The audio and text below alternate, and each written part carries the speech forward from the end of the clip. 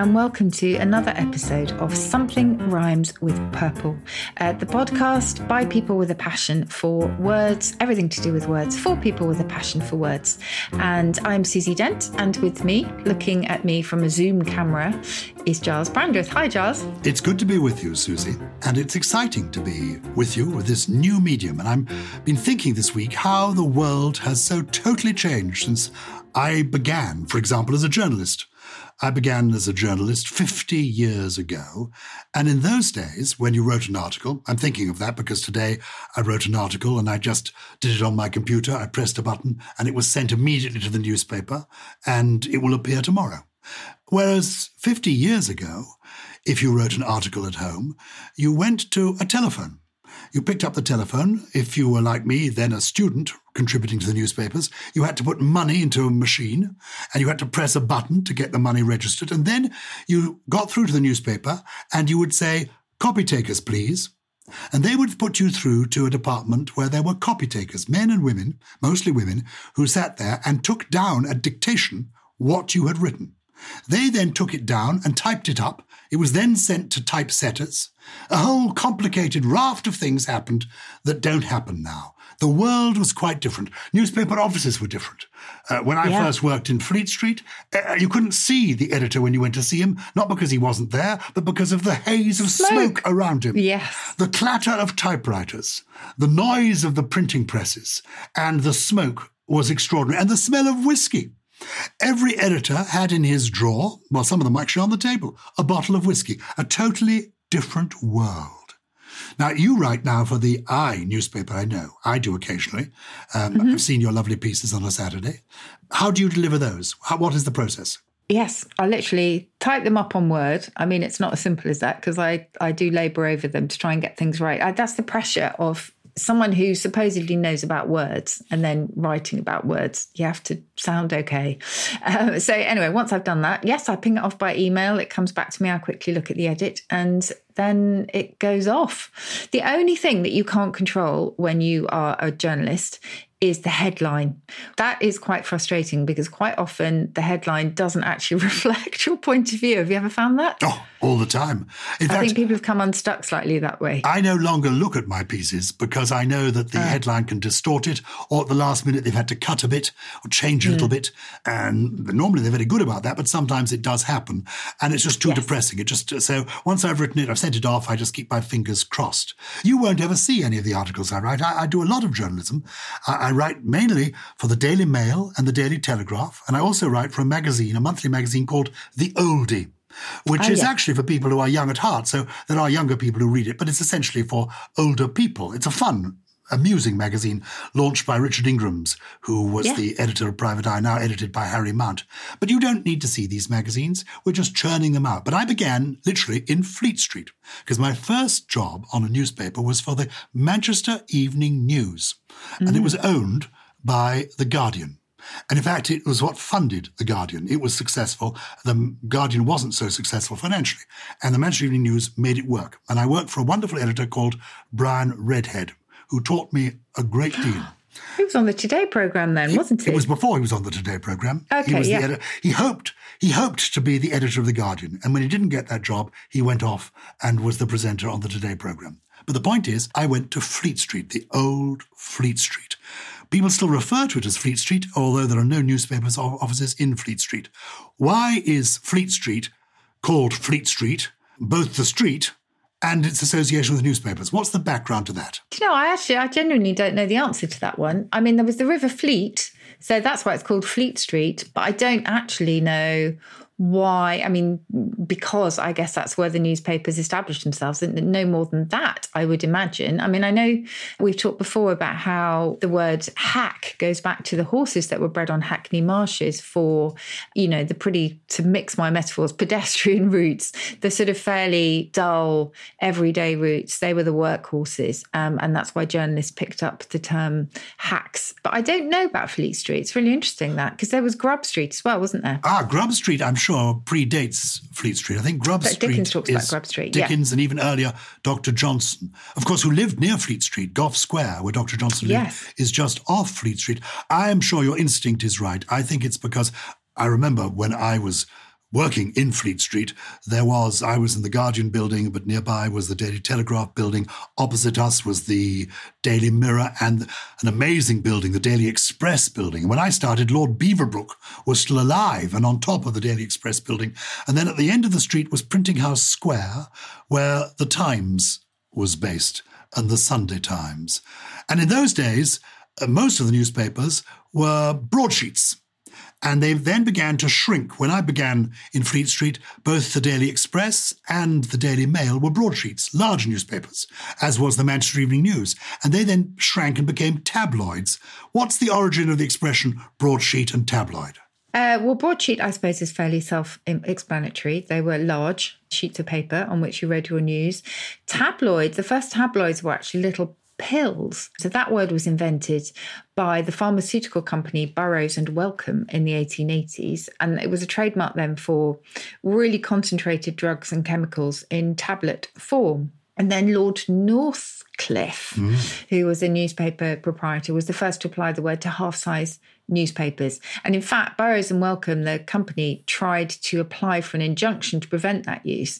And I think they succeeded initially, but then later had to accept that tabloid had become pretty much common property, like sellotape or Band-Aid or, all of those others Hoover. that then become generic. Yeah. Hoover, exactly.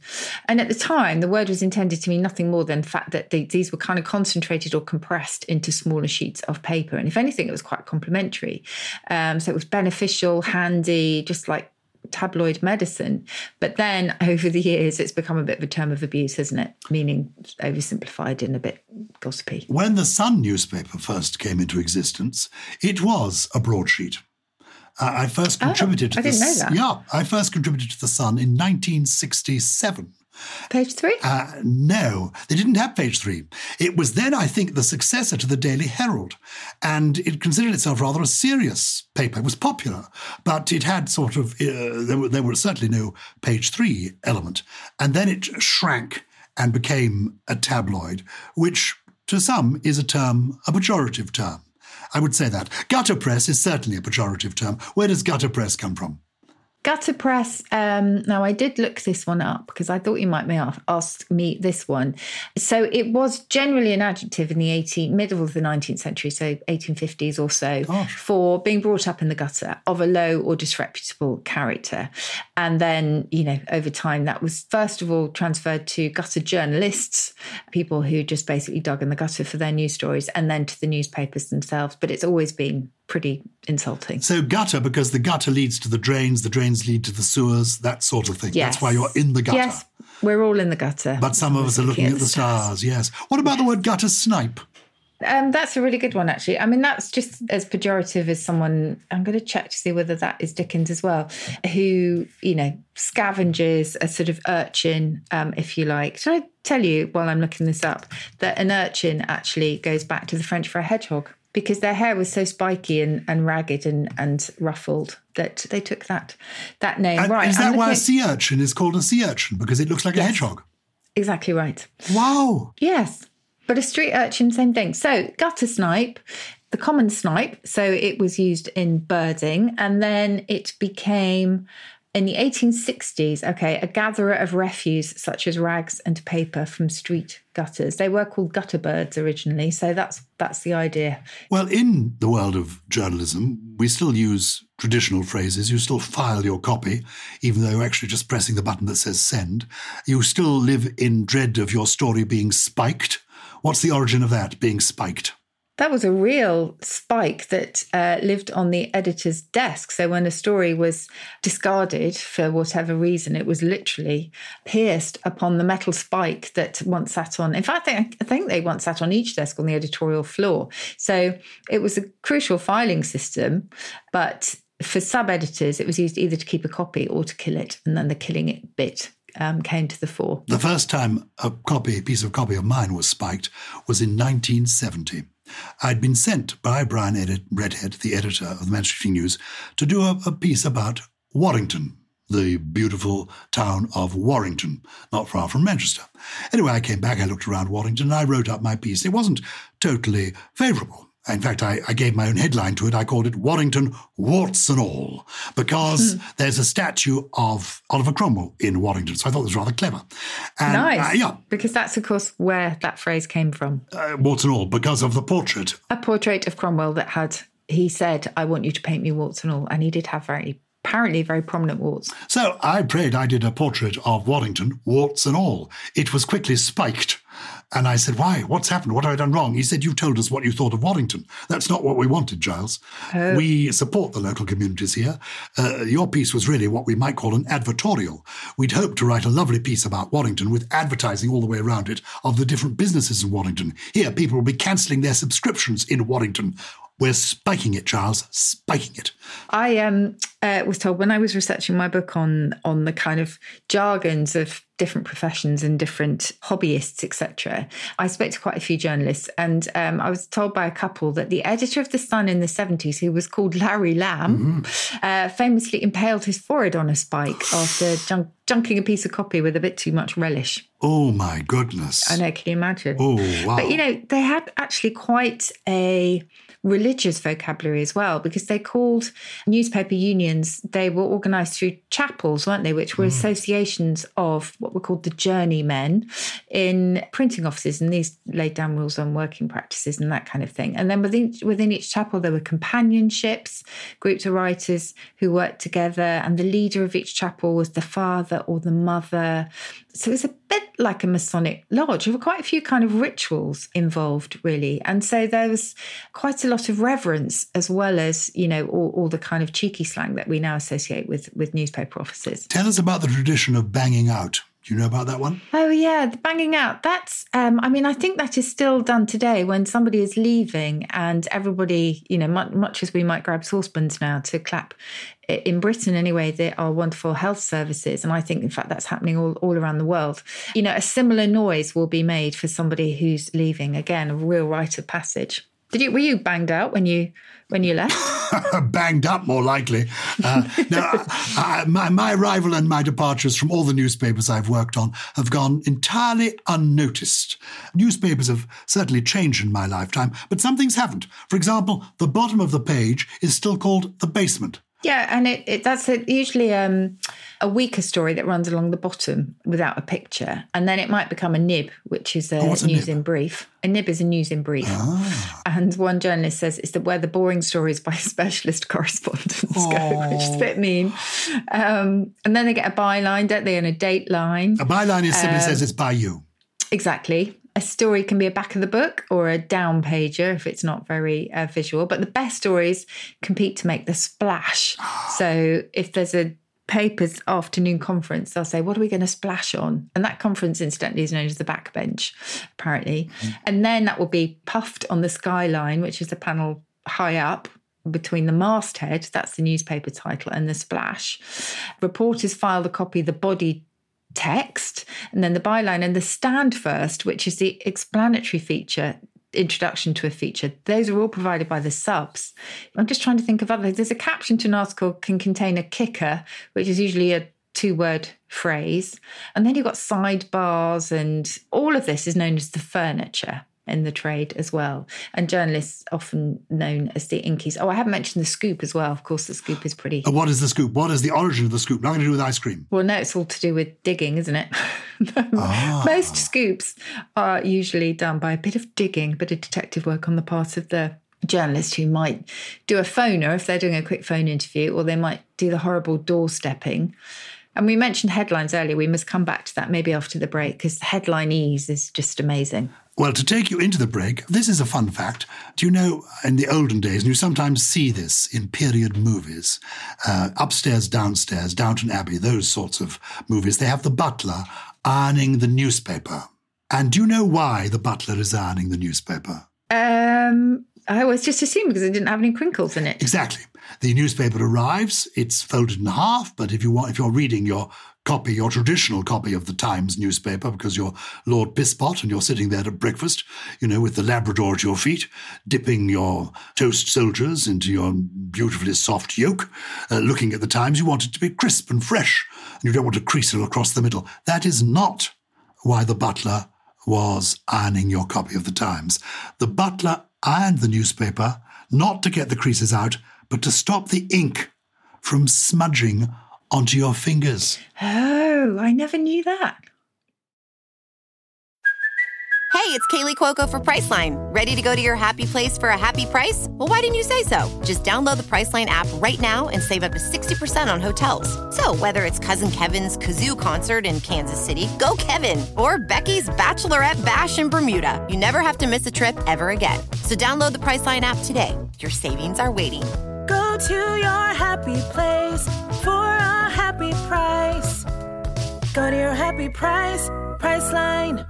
Do you ever wonder how celebrities order food? Like, is Sarah Paulson a Diet Coke or a regular Coke girlie? Some peasant Coke? No. Or how does Sofia Vergara order a pizza? No tomatoes. I cannot eat tomatoes. Are you cool with mushrooms? Not really.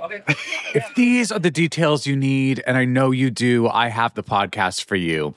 I'm Jesse Tyler Ferguson, and on my podcast, Dinners on Me, I take some notable friends of mine out to dinners in Los Angeles and New York City. Listen wherever you get your podcasts. That thing was delicious. Hello, I'm Jay Rayner and I host the Out to Lunch podcast where I take fabulous guests out for lunch and grill them to a turn. For now, whilst lockdown reigns supreme, we're staying in for lunch instead, and we've got great company.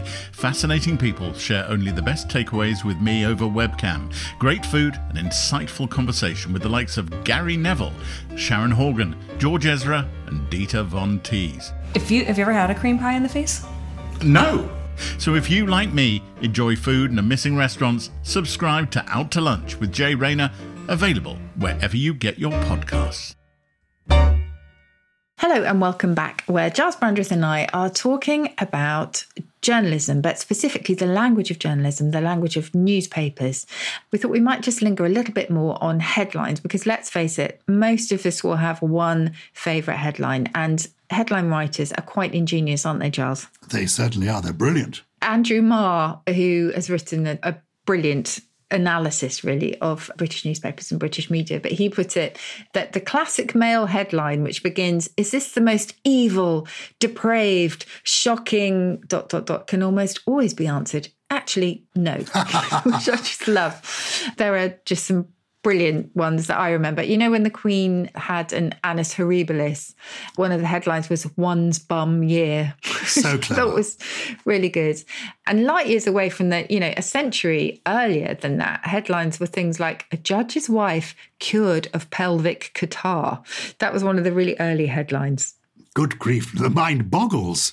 But those royal ones, they're a bit of a stereotype. And I use the word advisedly because stereotype's a word that comes from journalism, printing. Yes? Yes, stereotype, definitely. I mean, in fact, so many of the words that we use when it comes to hackneyed language, and I mentioned hacks earlier, do go back to printing. So stereotype, one of them, stereotype, I'm just actually going to look up to see when it first came into use, because it was a stereotype plate, really, which was the process of printing in which a solid plate of metal was used for printing instead of the form itself, if that makes sense. 1800, it said here. And we've just taken that to mean continuing or repeating something without any change. It's a stereotyped phrase or a formula or whatever. And cliche, the same thing, again, something hackneyed. And cliche is rather wonderful because that goes back to the French, and it was thought to be imitative of the sound of striking molten metal in order to make a cast, and maybe kind of dropping it into the heat. So cliche, I love that. That was designed to be onomatopoeic from the start, that one. I like that. I like that one too. I've been trying to remember the headlines that I've loved seeing recently. Yes. There was one, and I have remembered it now. Because I take an interest in teddy bears, I was struck by this. A poor child managed to flush its Winnie the Pooh teddy bear down the loo. And the headline, this was reported in the local newspaper, under the headline, "Sewer blocked by large poo." It made me laugh anyway. Uppercase and lowercase, when we're talking about capital letters and small letters, that goes back to where the certain letters were kept marked before they were used on the printing press as well. Capital letters were in the upper cases and selected from there, and the smaller letters were selected from the lower cases. So that goes back there too. Oh, and mind your P's and Q's, which is another one that often comes up. Does that actually come back to printing? You know, making sure that you don't mix up the P's and Q's, which are quite easily interchangeable if you're a typesetter. The answer is probably not. The best guess that we have is that P stands for please and the Q is part of thank you. So we think that's where that comes from. Do you still read a newspaper, a physical newspaper? No, and particularly not during the pandemic. But to be honest, I'd stopped quite a while ago, so I do tend to look at my news online now. How about you? I'm pleased to say I still read a physical newspaper. I like seeing the whole page. I like being able to turn the page. I like being able to read the newspaper in the bath. I love a newspaper. I like being able to take a newspaper and turn it into a boat to sail on a pond or to wear as a funny hat. I like a traditional newspaper. But then I still have a landline. I was pleased to see there was a picture in the paper the other day of senior members of the royal family saluting the nurses. It was on International Nursing Day, also the birthday of Florence Nightingale. Florence Nightingale, great name, named after the city of Florence, the first person popularly to be called Florence. The name Florence Nightingale comes from Florence Nightingale. Incidentally, Florence Nightingale, you can make an anagram of that, which I love, flit on, cheering angel. Yes. But in this photograph of all the senior royals talking to nurses around the country, we had them all talking through their computers, except for one person in the bottom right-hand corner. And I was, at the time, doing the Jeremy Vine television programme in the morning. And he said, there's this person in the bottom right-hand corner. Nobody knows who she is. It isn't the Queen, but it's obviously an old lady. I said, well, it's got to be somebody over 80. And I said, senior royals over 80, a lady, grey hair. I said, it must be Princess Alexandra. And people said, who? What? Princess Alexandra is one of the grandchildren of King George V and is a senior royal in her 80s. And she was, of course, using a landline. And the Queen, of course, who is over 90, when she has her weekly call with the Prime Minister, he and she, they both use a landline because that's what the Queen is used to. If the Queen or Princess Alexandra want to get in touch with us, they're going to have a problem because, on the whole, you get in touch with us via Twitter or via an email where we are purple@somethingelse.com. And people do get in touch from all over the world. Graham Reed has been in touch. And he wants to talk cock with us. We spoke about birds in a recent episode, so I'm assuming this is why these phrases have sprung to his mind. Cock a hoop, a lot of cock, a cocktail, cock fosters, cock and bull. Where does all this cock come from and why? This reminds me of the longest take ever on Countdown, the programme that I work on, because somebody had emailed in for my Origin of Words slot to ask for the etymology of cock a hoop. And honestly, it took me 15 minutes to get to it because I was laughing so much all the way through, as was the crew. So I'm going to try not to laugh my way through this one.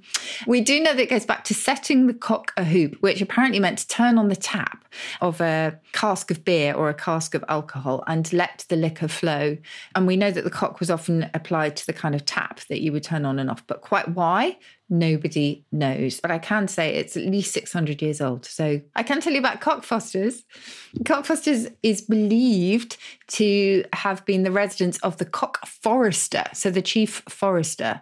And it was possibly the name of a family or of a house which stood in Enfield Chase in London. Cock and bull, if you were a tourist guide around Stony Stratford, which is a village near Milton Keynes, you would probably be telling your visitors that two inns, one called the Cock and one called the Bull, were once stopping posts for rival stagecoach companies. So passengers would stop on their way to London and refresh their horses, etc., and themselves. And the Cock and the Bull were said to have run a competition to see which of them could produce the most outlandish story, which would then be believed, and travellers would then swiftly deliver the gossip to London. So it was said to be a competition. Sadly, there's no proof of that whatsoever.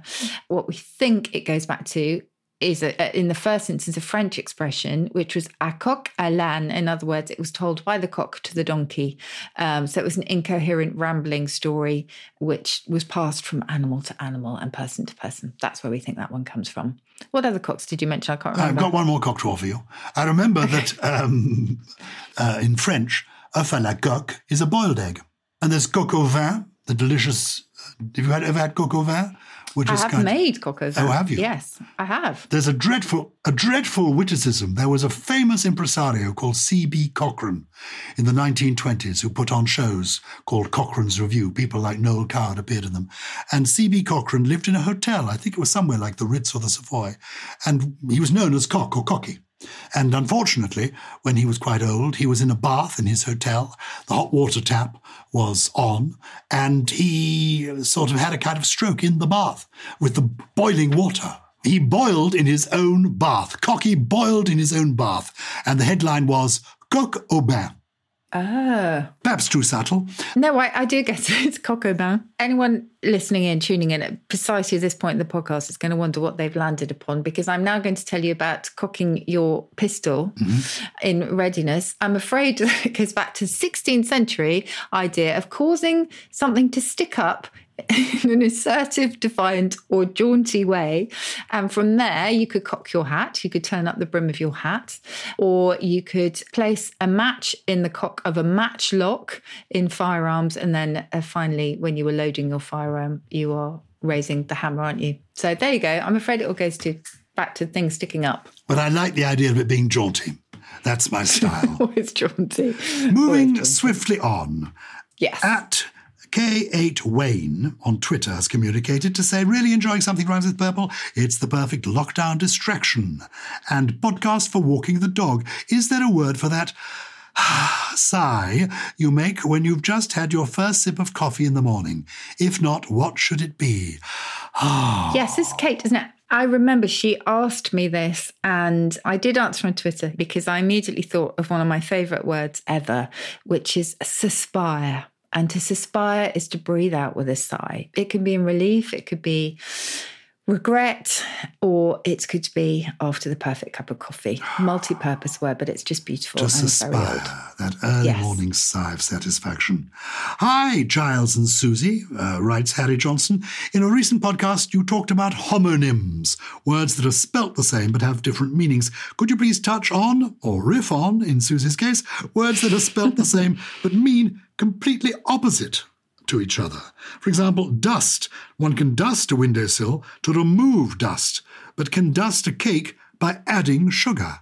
Yes, well, they're also called Janus words, these. Janus, the god that famously had two faces and gave us January, because January is the start of the year when you look back at the one just gone and you look to the one ahead.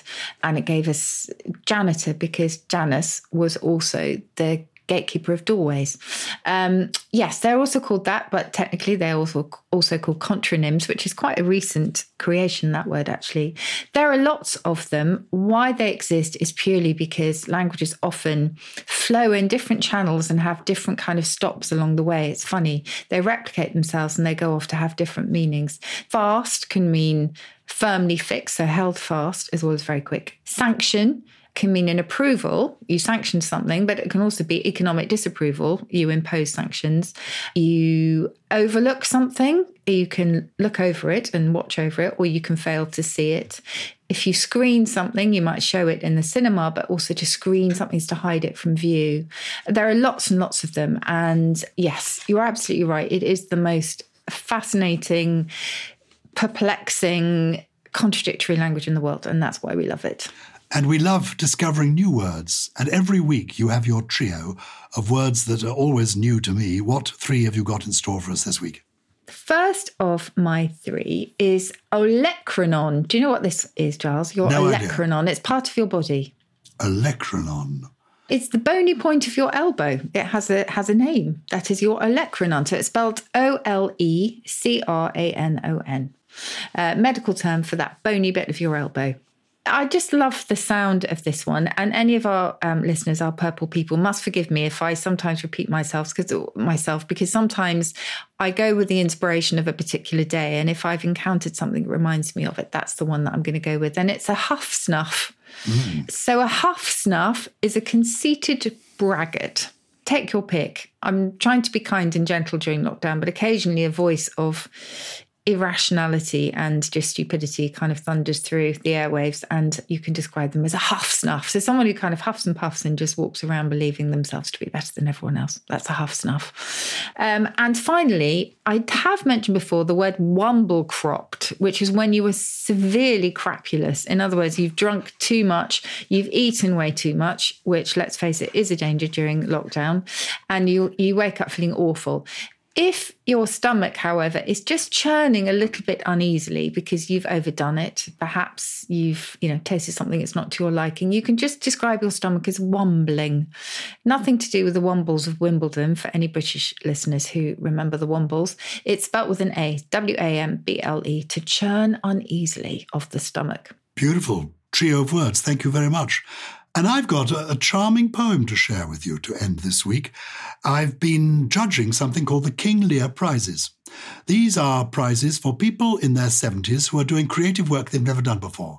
Writing a poem, a play, playing some music, creating music, composing music. You can find out more about it at kinglearprizes.org. Can I just quickly ask what it's got to do with King Lear? Well, I'll tell you what it's got to do with King Lear.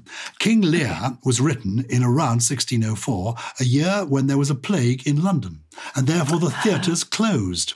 So one of the side benefits of the plague of 1604 was William Shakespeare writing one of his greatest ever tragedies, the tragedy of King Lear.